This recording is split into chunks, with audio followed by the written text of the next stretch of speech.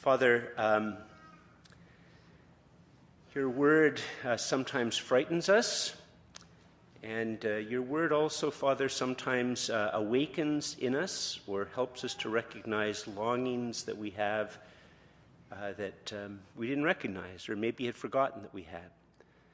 We ask, Father, that these healing and saving words of Mark's gospel, that your Holy Spirit would bring them deep into our hearts, that they might speak into our hearts, that they might speak to our fears and speak to our longings, that we might know that Jesus is the Savior of the world and that his salvation and his lordship, Father, is only for our freedom and our great good. So, Father, please do this gentle but powerful work in our lives. And we ask this in the name of Jesus, your Son and our Savior. Amen. Please be seated. I don't know what it is. I seem to have a bit of a frog in my throat. I don't know what it's from. Some of you know this, or maybe you've forgotten. Maybe you've heard it many, many times. I haven't told about that much, but if you speak to me after coffee time or if you have a meeting with me, one of the things that can throw people off is that just you're the one speaking to me. As I stand like this a lot, and in fact, if you were going for a walk with me and wanted to talk with me, I would make sure that I would stop you and make sure that you walked on my left. And the reason is that this coming, I think it's July, it'll be 3 years ago this July, I got a bit of an ear infection, and being a guy, I just thought it would just go away by itself. I didn't have to get anything for it. But then one day I started to have a little bit of a vertigo. And those of you vertigo is this, I don't know how many of you have experienced it. It's this weird experience where you're standing completely and utterly still, but the room is moving like this. And then shortly after that, I got it so bad I literally couldn't walk. I literally could not stand up straight unless I was holding on to something. Like literally, I couldn't. And the room is spinning very, very, very, very fast. And of course, if you have that experience, another thing that goes along with it is nausea and the desire to vomit. And I won't go any further with these symptoms. You've got sufficient data. So at this point in time, even a dumb male like myself realizes I maybe should see a doctor about this and get some medicine. So we get some Gravol first, so I don't want to be throwing up all of the time. We go to a walk-in clinic. This is during the COVID time, so they take my temperature and everything before they let me into the waiting room to make sure I don't have COVID, the symptoms and all that screening. And the doctor listens, looks in my ear, gives me some medication, and tells me it should all be cleared up in a couple of days. Well, a couple of days later, I'm still struggling with the vertigo. It's not nearly as severe, and it's now a little bit episodic, but I still have these times when the room will just spin. And so I go back to him and tell him that the drugs didn't work. And he looks in my ear. It was a different doctor. He looks in my ear because it's the same walk-in clinic. And he looks in my ear and said, no, it's all cleared up. And then I said, but I'm still having, first of all, here's another thing. You have, right now, I don't normally notice it, but I always have a very, very, very loud ringing in my right ear all the time. It's always there. Most of the time I'm not, but just I don't think about it. So I said to him, I'm still having some vertigo problems, etc. And that's when I discovered that there's this very rare virus that will piggyback on an outer ear virus and penetrate into the inner ear and basically destroy part of the hearing and balancing mechanisms of your ear.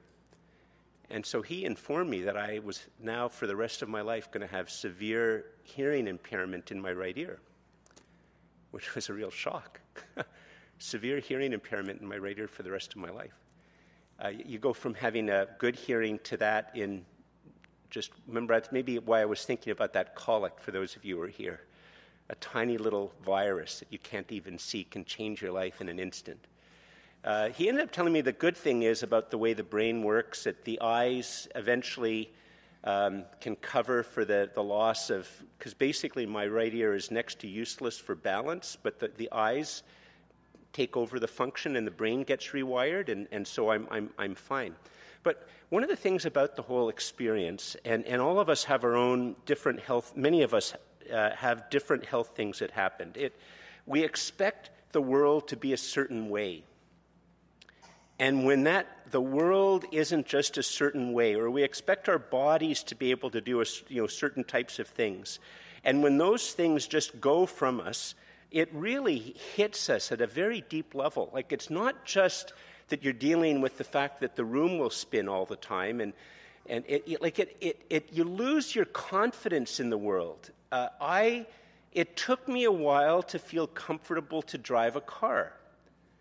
It took me vastly longer to feel comfortable to get on a bicycle.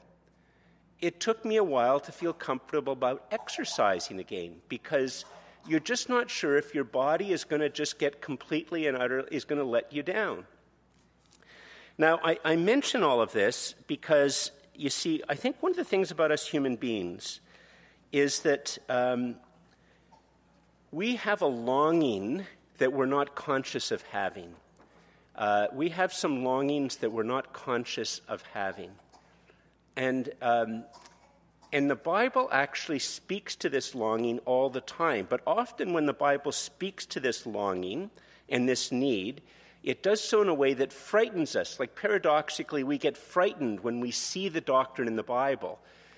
But we need to understand that the Bible is opening us up to making us more fully human, and to recognize that we have this longing and this need that we often don't recognize. Anyway, the Bible's just very wise. So let's look at this story, and it's going to come to us in a very helpful way, in a way that's going to frighten us at first. But actually, if we just spend some time looking at it, it's actually very wise and very helpful.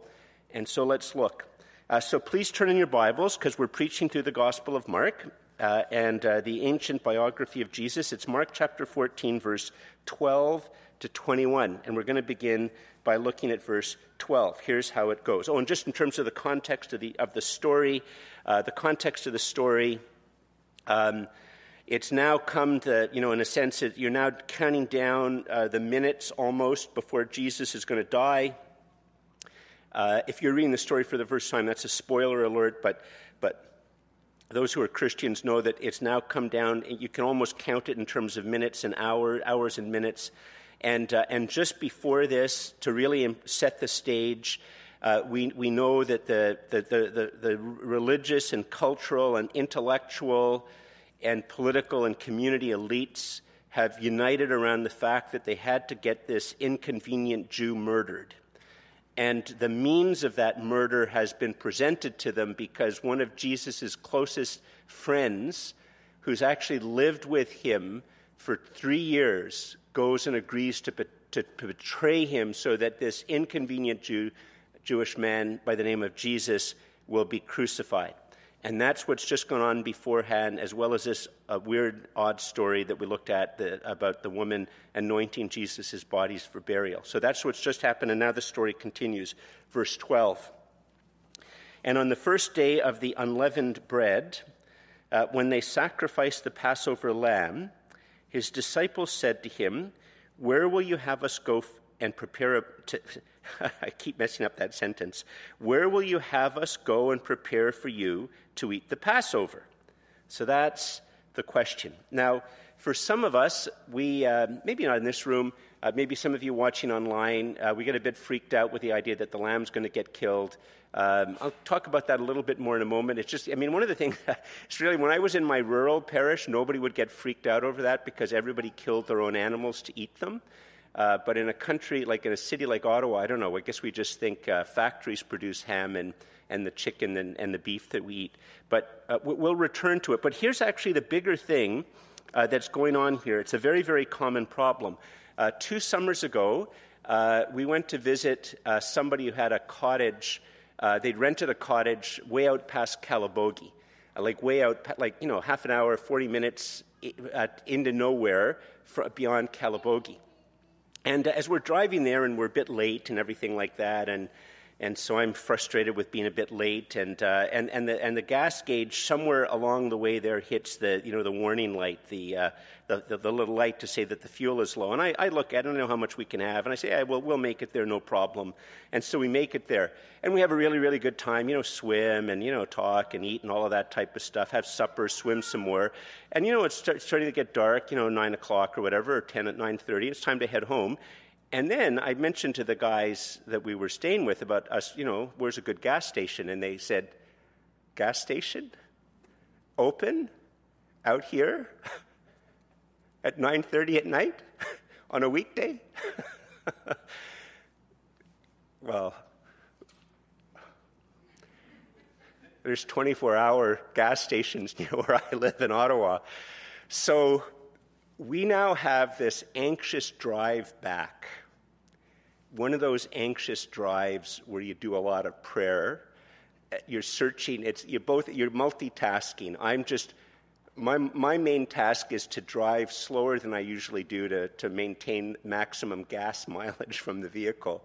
And I worry and I pray. And Louise is searching on the phone for possible gas stations and all of that. And we're just worried. Like, where are we going to find a gas station? Out here. And then we do, probably on fumes.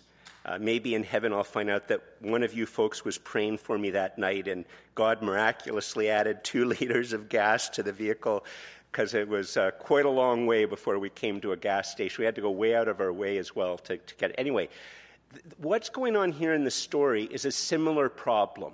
And they even cover it up with their anxiety is that they're not actually, we're not anxious for ourselves, Jesus. We're just anxious for you. Because they're in Jerusalem, and Jerusalem's population, because of this, like people from all over Jewish people from all over the Roman Empire would come to celebrate the Passover in Jerusalem. And so I don't know what it is, but the population is 7 or 8 times bigger than it normally is, 10 times bigger than it normally is. And so it's like now we're supposed to be eating the meal, Jesus, in like 8 hours, 10 hours, and we don't have a place to have the meal. And like, where on earth are we going to find a place to have a meal? And so they're worried. They're worried because having this meal is a really, really big deal, and it's hard for them to imagine. Most people probably would have prepared for this a long time ago, and it's now just a couple of hours away, relatively speaking, and they ask this question to Jesus. That's what's going on here. They're worried.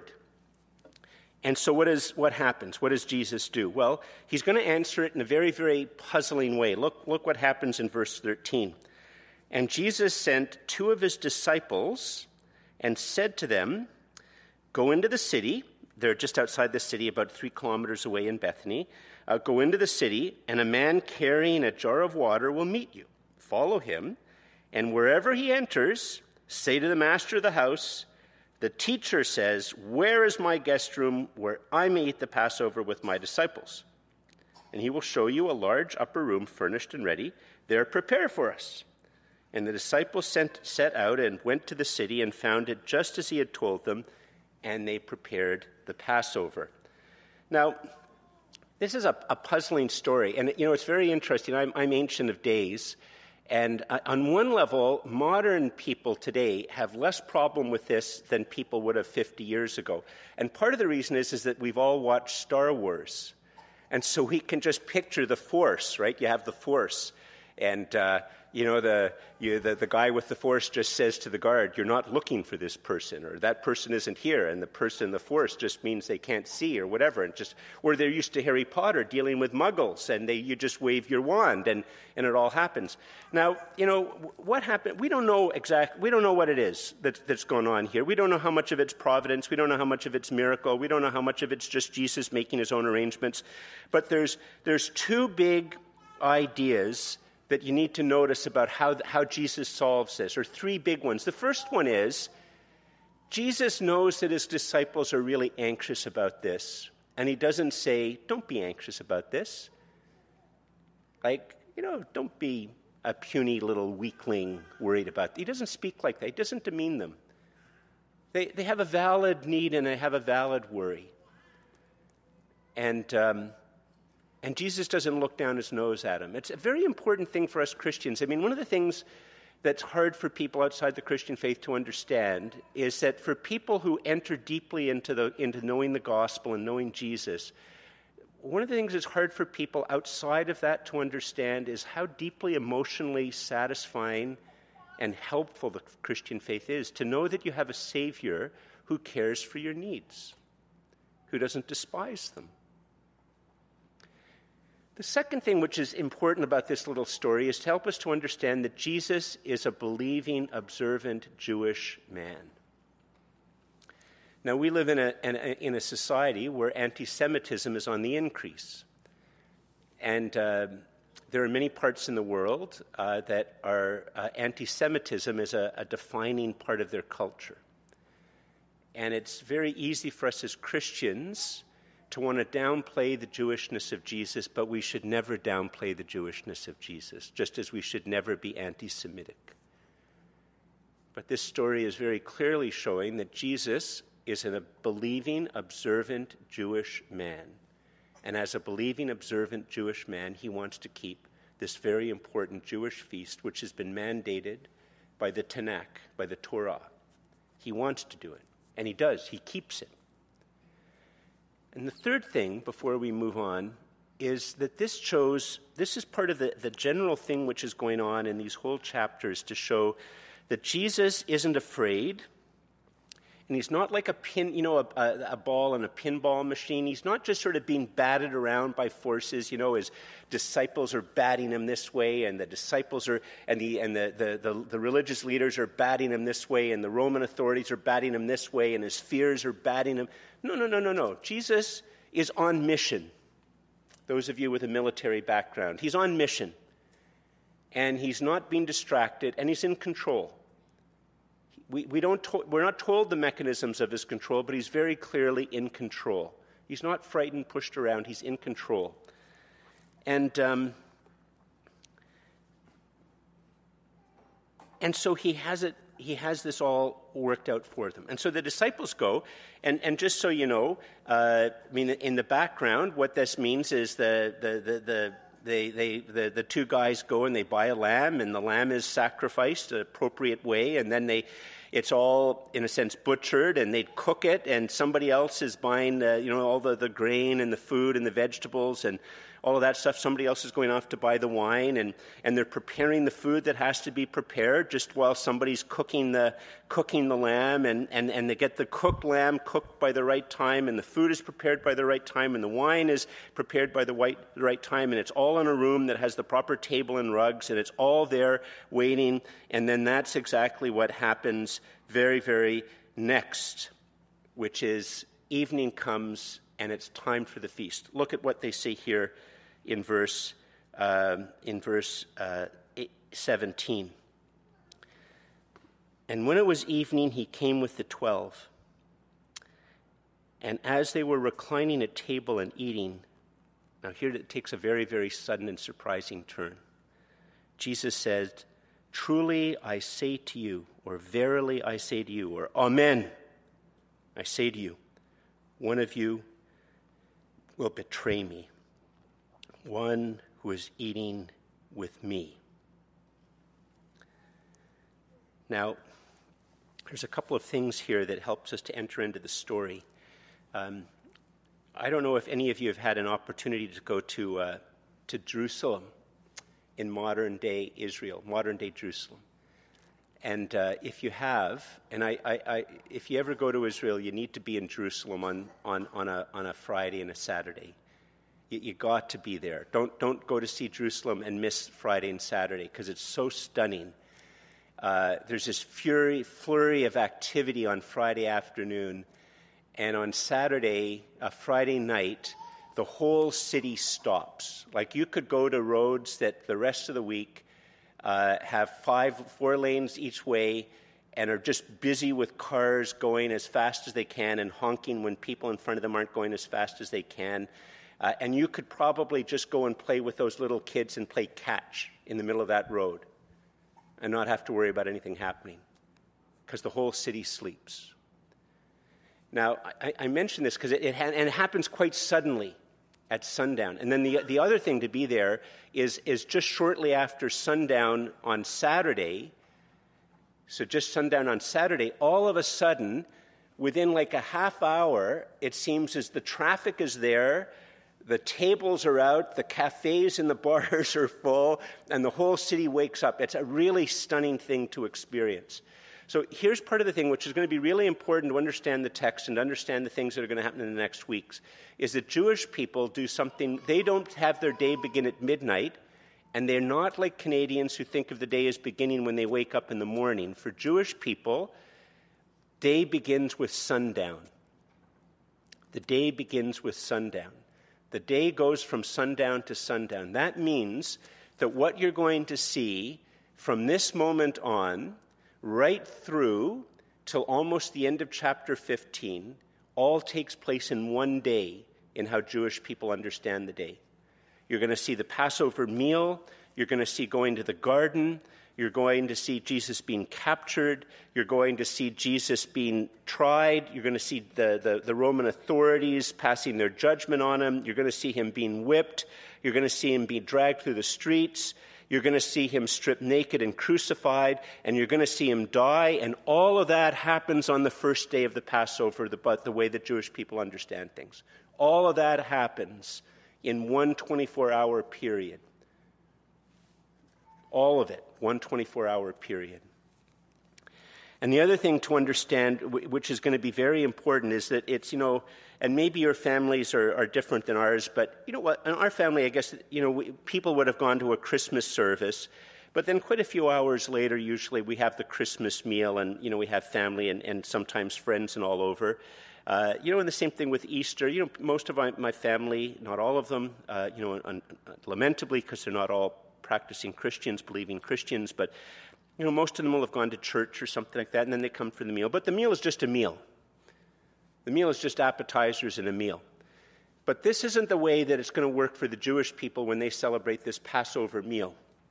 The Passover meal has 4 stages. In a sense, intermingled with the meal is some of the food is very, very symbolic.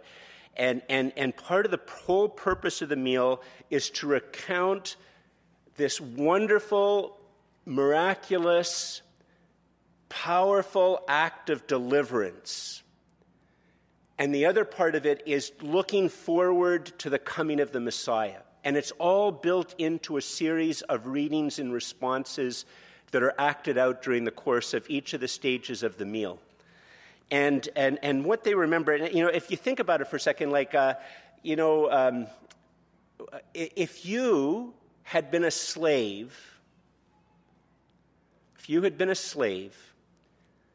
and one day you were set free from slavery, you would probably remember that day that you were freed from slavery for the rest of your life. And you would tell your kids, and you would tell your grandkids. It was just recently Holocaust Remembrance Day.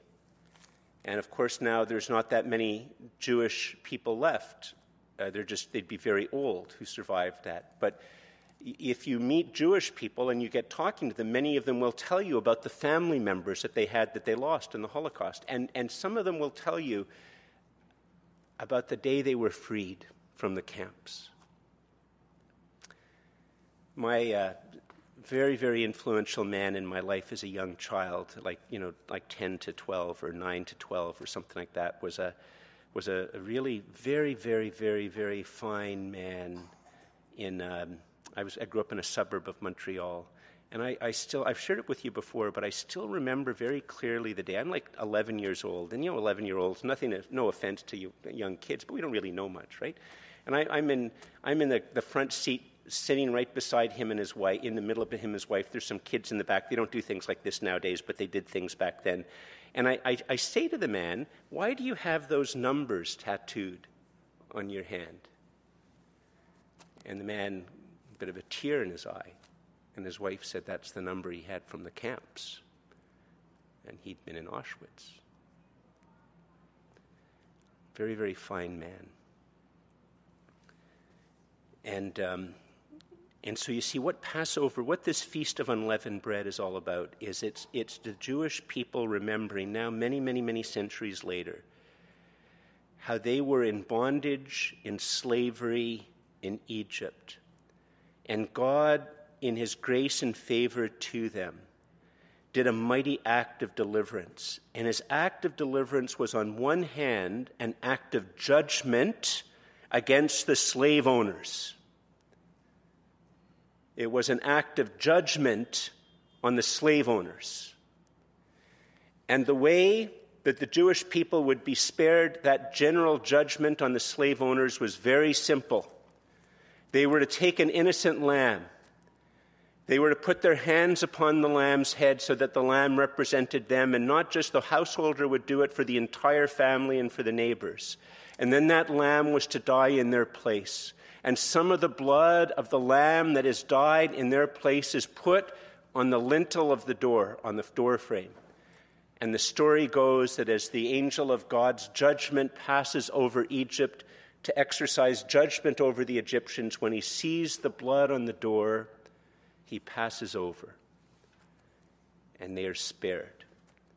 And the next, even that night, as the wailing goes throughout the land of Egypt, as they are judged for their cruelty of their slavery, the cry goes out to send those Jewish people away.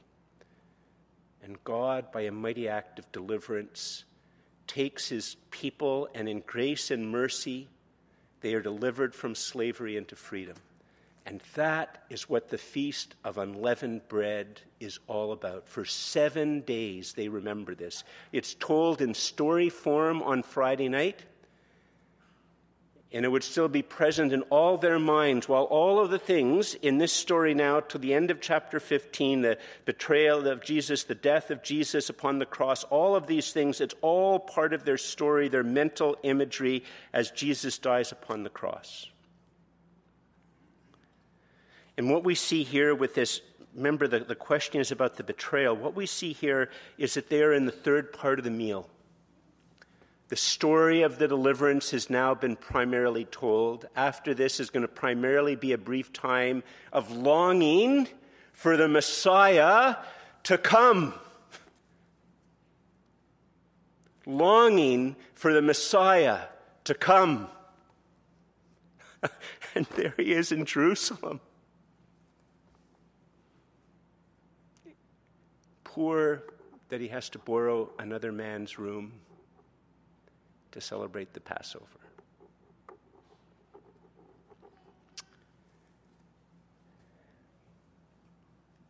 And he says, one of you will betray me, who is eating with me.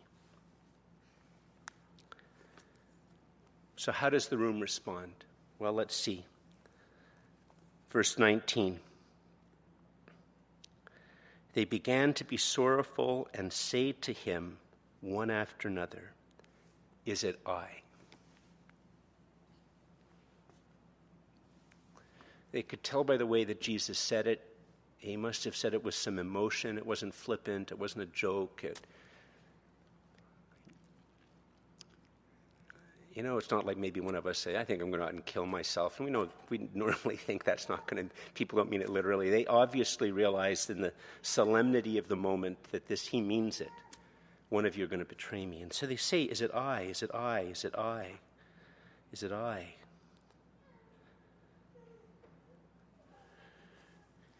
And now we bump to get against this part. Remember, I began by saying that the Bible has this it's not just this story, but it's part of the whole fabric of the Bible and part of the whole fabric of the gospel, a very wise way of understanding that we have longings that we don't recognize, needs that we don't recognize, that we're not thankful for, but often when we meet it in the Bible, we find it off-putting. Well, look what happens. Verse 20. He said to them, it is one of the 12, one who is dipping bread into the dish with me. And just sort of pause here. One of the things that you see in this is that the room that Jesus separated the Last Supper with wasn't just with him and the 12.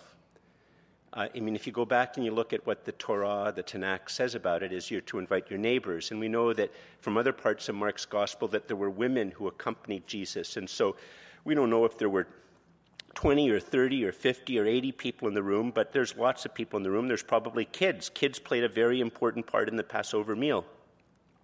And Jesus welcomed children. So there were probably maybe some neighbors. Maybe they came across some people who didn't have a place to celebrate the Passover, and they were very worried. And they said, come and join with us. Bring your kids. Yeah, bring your kids. But we're looking forward to have kids ask some of the questions. And so the whole room, whether it's 30 people or 50 or 80, they're all bothered by Jesus' question. And now Jesus narrows it down. No. It's not you, Mary. It's not you, Salome. It's not you, cute little kid, who's going to betray me. Maybe they're thinking a kid will say something that will get the Romans on him. He says it's going to be one of the 12. In fact, it's this very, right? It's like they have a common bowl of hummus and a common bowl of tabbouleh and a common bowl of lamb shish kebab. And they have pita bread to scoop it up. And it's one who's so close to Jesus that he's in there using, him and Jesus are scooping from the same hummus bowl. That's how close it is, the betrayer.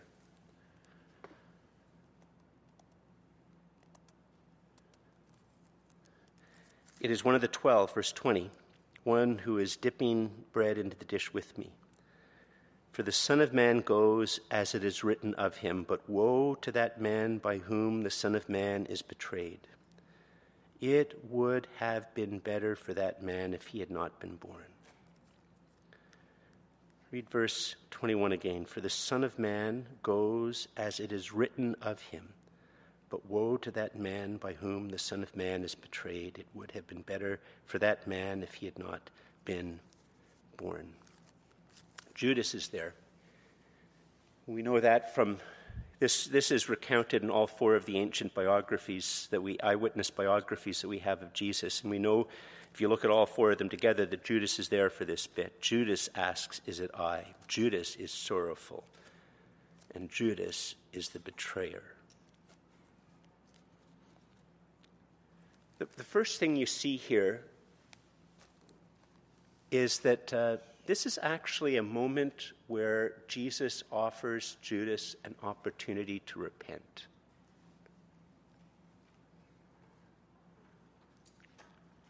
Jesus doesn't out him, doesn't try to shame him into it. Judas's freedom is preserved. But there's this moment with a very solemn thing that the man who betrays me, what is it he says again? Woe to that man. It would have been better for that man if he had not been born. When Judas appears before the judgment seat of God, he can't say that he didn't realize he was betraying Jesus. He can't say that he didn't realize it was serious. He will have no excuse.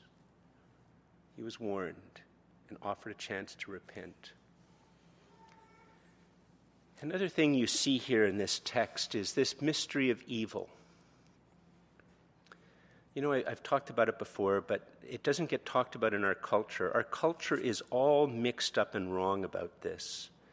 It's just all mixed up and wrong. And in fact, only the Bible understood in light of the gospel, and only the gospel understood in light of the Bible, actually talks about the reality that human beings choose evil. And that is a feature of what it means to be human. It's a feature of reality. It's a feature that can't be explained, but that explains other things. In our culture, we're all confused about that. We say, well, it's because his mother didn't love him enough, or it's because his dad worked too hard, or because his dad died when he was too young, or it's because he's working class, or it's because he's of this social class, or it's because he doesn't have enough money, or it's because he has too much money, or it's because he's not educated, or it's because he's been educated the wrong way, or it's because his dad spanked him, or it's because his dad didn't spank him, and you can keep going and going and going and going, and our culture is fundamentally confused and mixed up about the fact that human beings choose evil. I choose to do wrong things. And yes, you can say, well, George, one of the reasons you're getting really angry is because you're hungry. Hangry. I get hangry. Some of you do too. But that might explain a couple of little things, but doesn't explain the fact that I choose. Doesn't even allow that I allow the hunger to make me more angry. There's just this mystery. Why did Judas do it? Well, I don't know. Because you see, the fact is that human beings choosing evil is what explains other things, and other things don't explain the fact that human beings choose evil, but human beings choose evil. Not all the time, not everything we choose all the time, but we do. And you know what? To our Muslim friends, the Quran does not explain this. It doesn't deal with it. To our Buddhist and Hindu friends, your scriptures do not really deal with this and explain it. The only system that deals with it and explains it and has hope for it is the Bible understood in terms of the gospel, and the gospel understood in terms of the Bible. That's the way human beings are. But there's something else which is going on here. You'll see this wonderful phrase, "For the Son of Man goes as it is written of him, but woe to that man by whom the Son of Man is betrayed. It would have been better for that man if he had not been born." The Son of Man goes as it is written of him. One of the things that we see happening here is this ancient, powerful river of God's love, unstoppable, is bringing to this moment where God's love is going to provide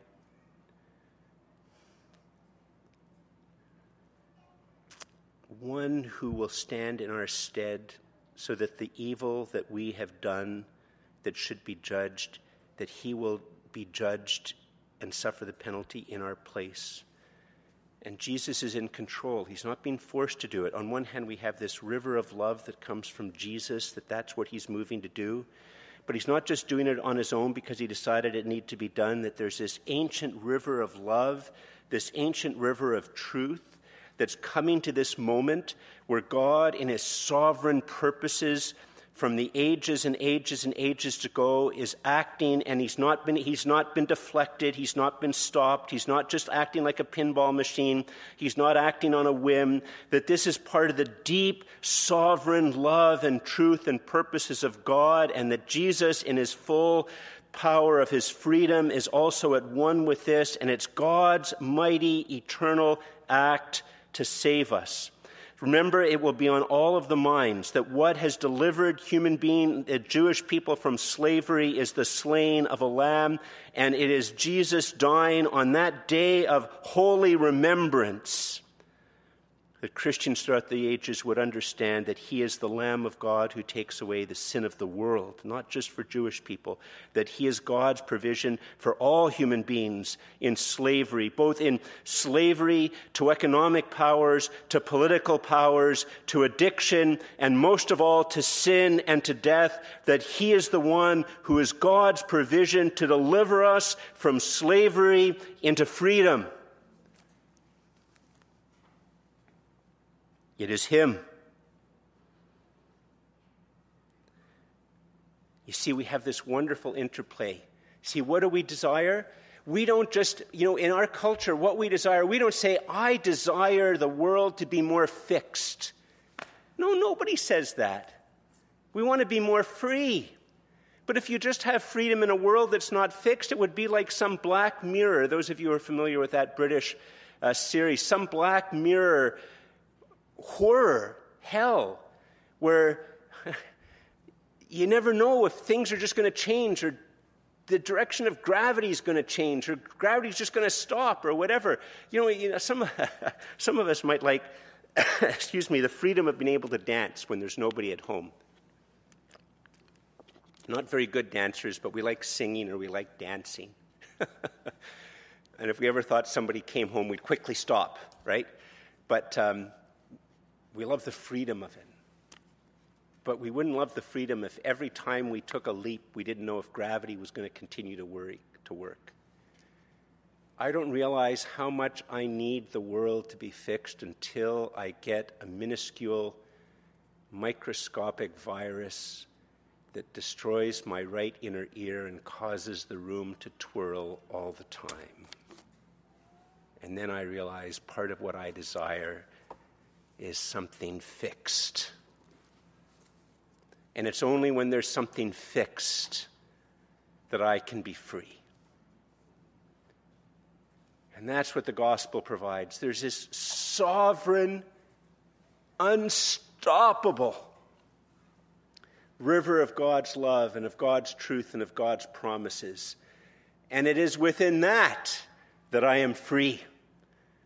He provides the freedom in the person of the Son, the Lamb of God who takes away the sin of the world, who stands in my place to be that Lamb. And his innocence comes to me and my guilt goes on him. And he is that one whose blood means that God's wrath is set aside.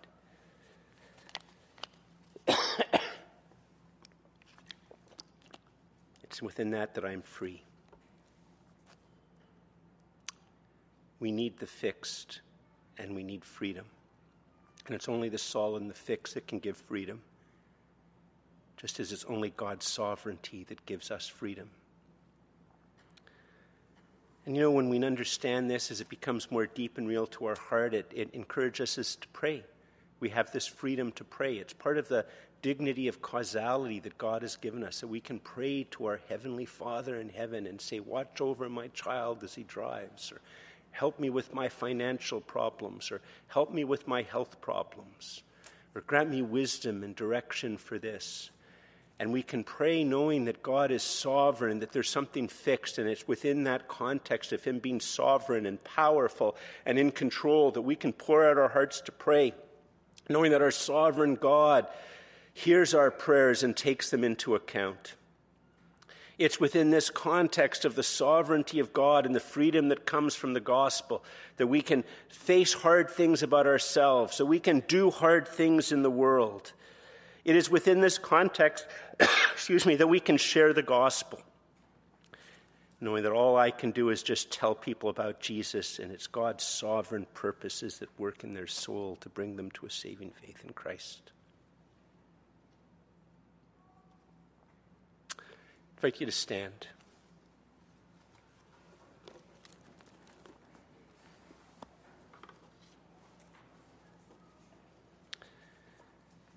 Bow our heads in prayer. Father, we thank you that it is part of your sovereign rule over the world that you have created us to be free. We give you thanks and praise that our freedom is real, our moral responsibility is real. We give you thanks and praise, Father, that when we used our freedom to choose evil and to choose pride and self-centeredness, that you did not turn your back on us, but that you, even back in the very, very depths of human history and the beginnings of human life, that you promised that there would be a way, that you would do what we could no longer do ourselves because we had chosen evil and changed ourselves, so that now the choosing of evil at times is a fixed part of our nature that cannot completely be erased on this side of the grave, that you, in your love and mercy, saw us, that you provided a means in the person of your Son after centuries of promise, that he would be the one who would be in our stead, that he would be the one to deliver us from slavery and bondage. We give you thanks and praise that you have led us to a faith and trust in Christ. And Father, if there are those here who do not know that they know Jesus as Savior and Lord, but feel the attraction, that wish that this would be true, may your Holy Spirit move and work in their hearts, that they might turn to you and call out to Jesus to be their Savior and Lord. And Father, for us who know Jesus as Savior and Lord, we ask, Father, that you bring these great, profound truths of your word deeper and deeper into our hearts, so that we might desire to pray, that we might know that in you we have the strength to do hard things and face hard questions, and that there are no little people or little concerns for you, that we can pour out our heart in prayer and do things for your honor and glory and to share the gospel for others. And we ask, Lord, that you would bring these truths deeply home to us. And we thank and praise you, Father, that your desire for us is to so know that you are Savior, that you are Lord, and that Jesus is our Savior, that we grow in freedom.